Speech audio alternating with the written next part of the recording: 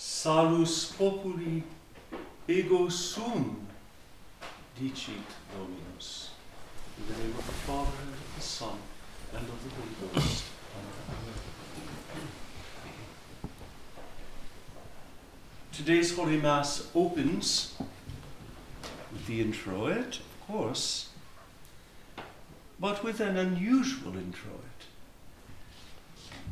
Nearly every Sunday, in the introit of the Mass, we address God. The prayer rises from the church heavenward, generally in the words of the psalmist. Not so today. It is God who seizes the first word before we have a chance to open our mouths. God addresses us. And what does he say? Words of immense comfort. Salus populi ego sum, which can be variously translated. I am the health of the people. Or, I am the wholeness of the people. I am the healing of the people. I am the salvation of the people, saith the Lord. Now, that little phrase, ego sum, is characteristic in sacred scripture of divine pronouncements. More than divine pronouncements, divine self-revelations. When God says, ego sum, I am, it should make us listen with attention and faith. What is God going to tell us about himself here? Ego sum, I am. And if we were to go through the fourth gospel, we would find a whole series of divine self-revelations. Jesus says, I am the living bread come down from heaven. He says, I am the door. If anyone enter through me, he shall be saved. He says, I am the good shepherd. He says, I am the way, the truth, and the life. We might construct a whole litany of invocations to our Lord Jesus Christ based on the I am sayings of the Gospel of St. John. Ego sum. And today our Lord presents himself to us not only as our physician, he is the divine physician.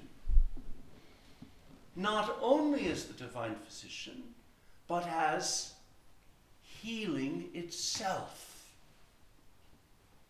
He makes us whole. Does not St. Peter say it? By his wounds we are healed.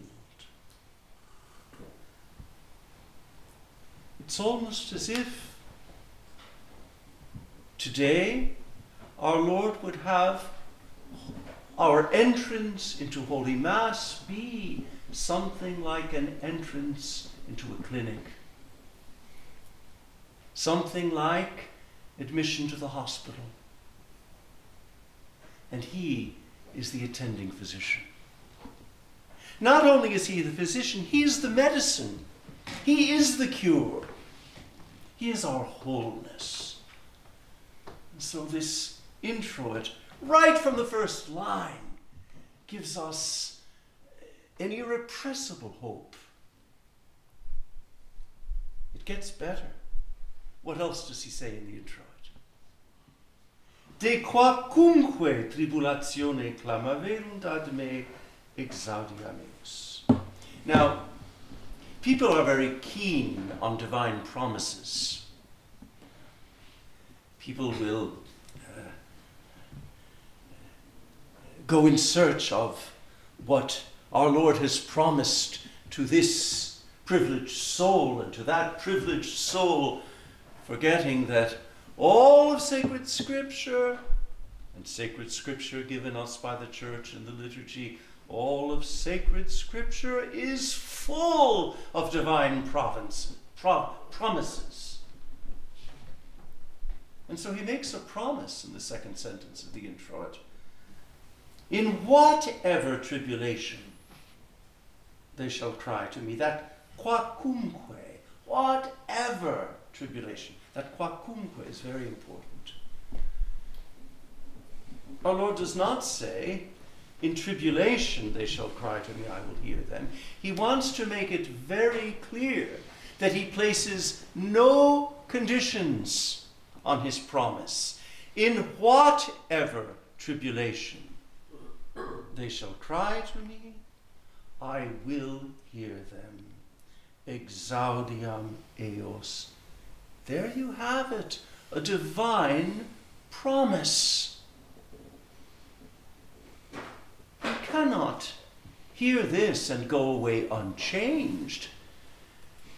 After hearing God say this, after hearing God make this promise, why, it's life-changing, is it not?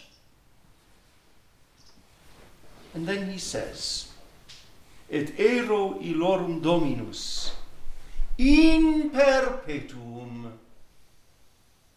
and I will be their Lord forever, in perpetuum, and of his kingdom there shall be no end. Now this second self-revelation, declaration, in the first part of the introit, our Lord says, ego sum. And then, in the last phrase of the introit, he says, et ero, and I will be illorum Dominus, their Lord. What is this Dominus about? What is this Dominus? The Dominus is a royal title, a messianic title, a title given to the anointed of God. This word is a revelation of the kingship of Christ. And we must understand this with all the implications of kingship in sacred scripture. The king provides for his people. The king has the heart of a father. The king has the heart of a shepherd. This is no mere remote authority on a throne far away. This is the king who comes down among his people and with humility and tenderness asks, tell me, what do you need?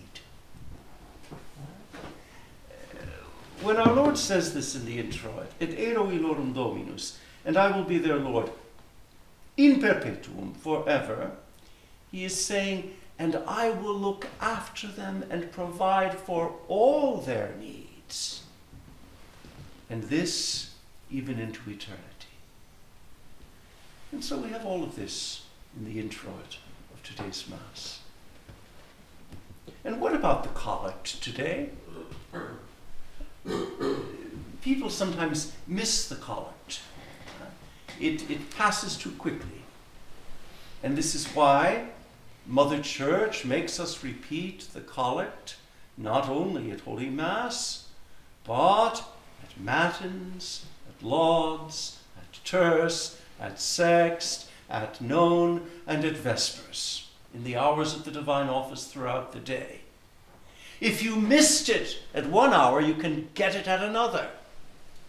The Church has a marvelous pedagogy in the sacred liturgy. She repeats what is important, so that we have not just one or two opportunities to grasp what is on offer, but many opportunities in the course of the day.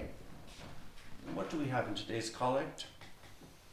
We begin by addressing God himself. And what do we call him? Omnipotens et misericors Deus. Oh, you might say that's a mere formula. It's a kind of polite address. Not at all. It means exactly what it says. Omnipotens et misericors Deus. O almighty and merciful God. Now, how do we know that God is almighty? How do we know that he is merciful? Where did we get this idea? Whence comes this form of address? We know that God is almighty and merciful because he has told us so, and because he has revealed in the course of history and in the course of our lives that he is at once all-powerful and merciful. And so we base our prayer on our experience of God, and not only on experience but on faith. That is, we base our prayer on what God has revealed to us concerning himself and on the evidence of it in the lives of the saints, in the history of the church, in our personal experience. And so we can say, Omnipotens et misericors Deus, O almighty and merciful God. And then we say, Universa nobis adversantia propitiatus exclude. How shall we render that? That propitiatus has in it the little word pity, doesn't it? Pity. Pietas is a beautiful quality. The Latin pietas means the utter devotedness of a father to his child. I often say to the brothers that the Latin pietas, and it was a virtue in ancient Rome, pietas.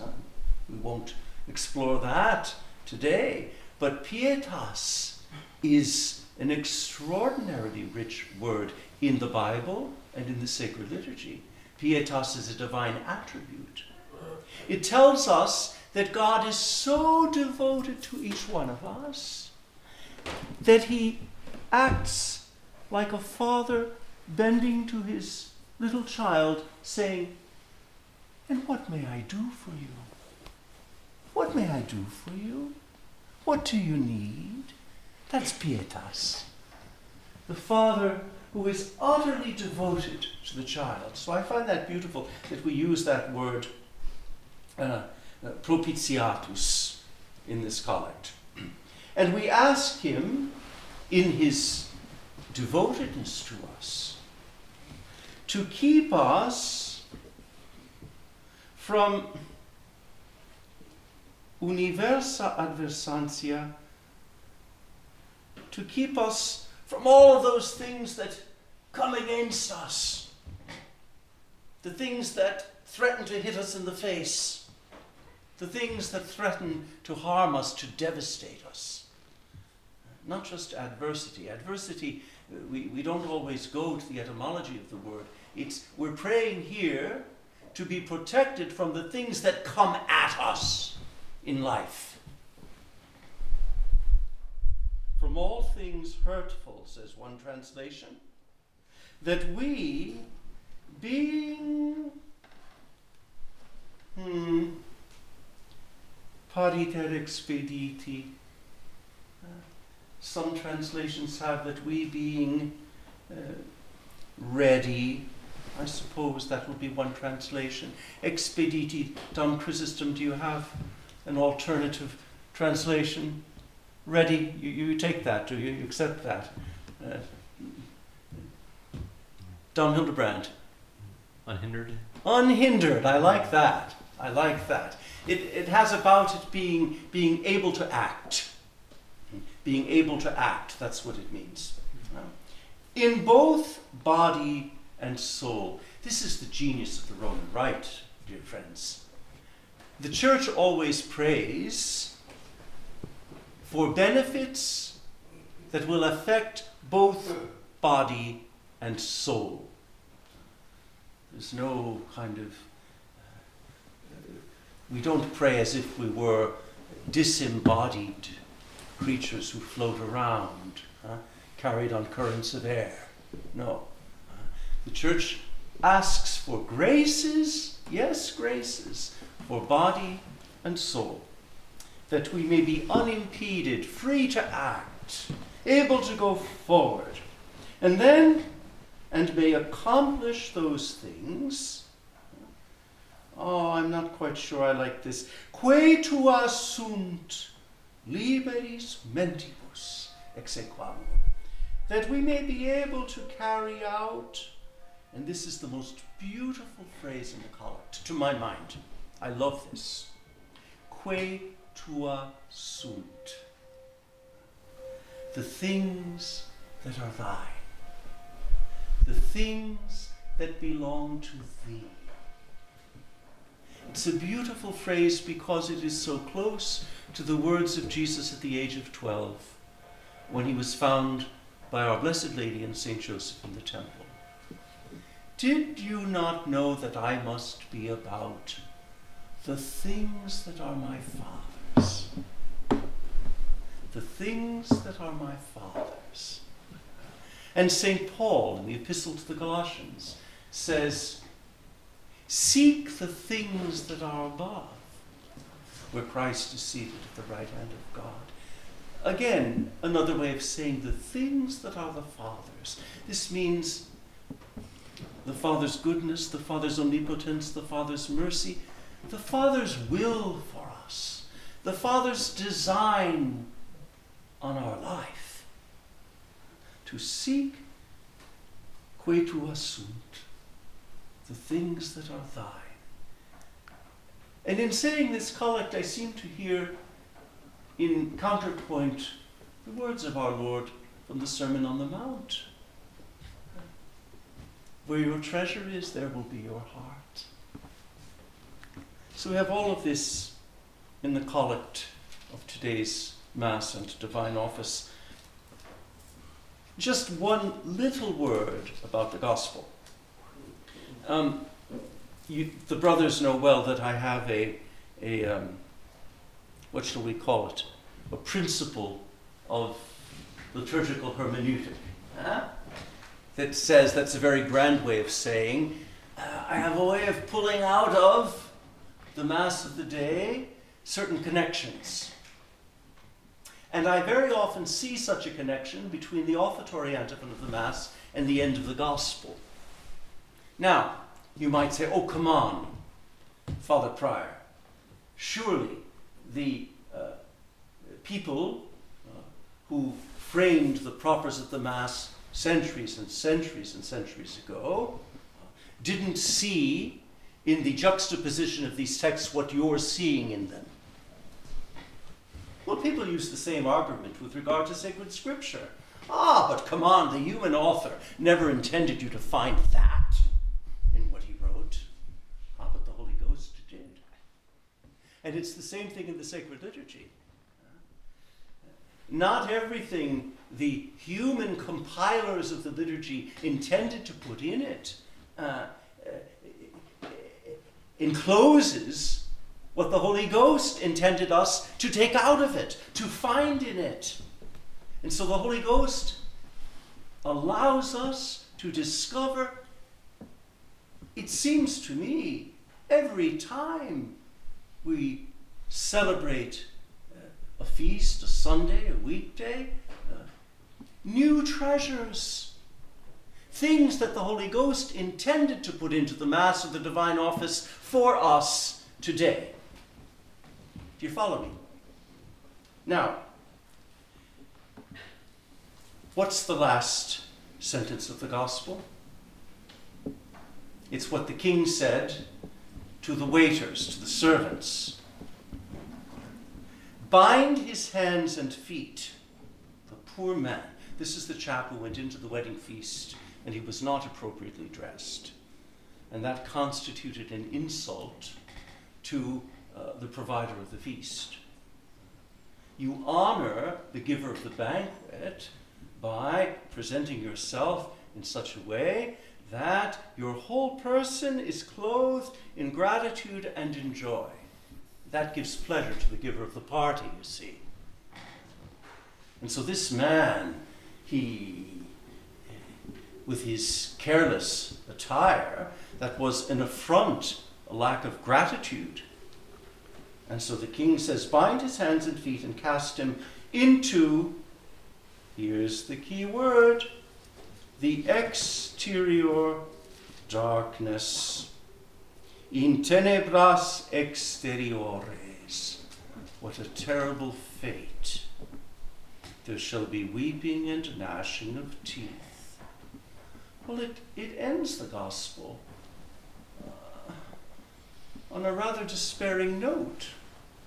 Do you not think? The poor chap is cast out into the darkness outside. And that's the end. That's all we hear of the man. It's a terrible fate. Do you think? What's the offertory antiphon? Have you looked ahead? We're going to sing it in just a few minutes. What is it? If I shall walk in the midst of tribulation, thou wilt quicken me, O Lord, and thou wilt stretch forth thy hand against the wrath of my enemies, and thy right hand shall save me. Who's singing that? The chap who was cast out into the outer darkness. He hit bottom. His being cast out was not the disaster it appears to be. It was a moment of grace. And it's only after having been cast into the outer darkness that he comes to his senses and raises his mind and heart to God and experiences the omnipotence and the mercy of God, the two divine attributes which we evoked in the collect at the beginning of the Mass. And so he begins to sing, if I shall walk in the midst of tribulation, thou wilt quicken me, O Lord. That means thou wilt give me new life. Put a spring in my step. That's what that means. And thou wilt stretch forth thy hand against the wrath of my enemies. It's exactly what we talked about in the collect. Protect me from the things that are coming at me. You have it again in the offertory. Thou wilt stretch forth thy hand against the wrath of my enemies, and thy right hand. That's the right hand in the Bible is the strength of God, the might of God, the divine omnipotence. And thy right hand shall save me, et salvo me faciat dextera tua. Save me, yes, but also, and thy right hand shall make me whole. Thy right hand shall heal me. Which brings us back to the intro of the Mass. The right hand here is not only the omnipotence of God, it's the hand of the divine physician who acts to heal. So be it, in the name of the Father, and of the Son, and of the Holy Ghost.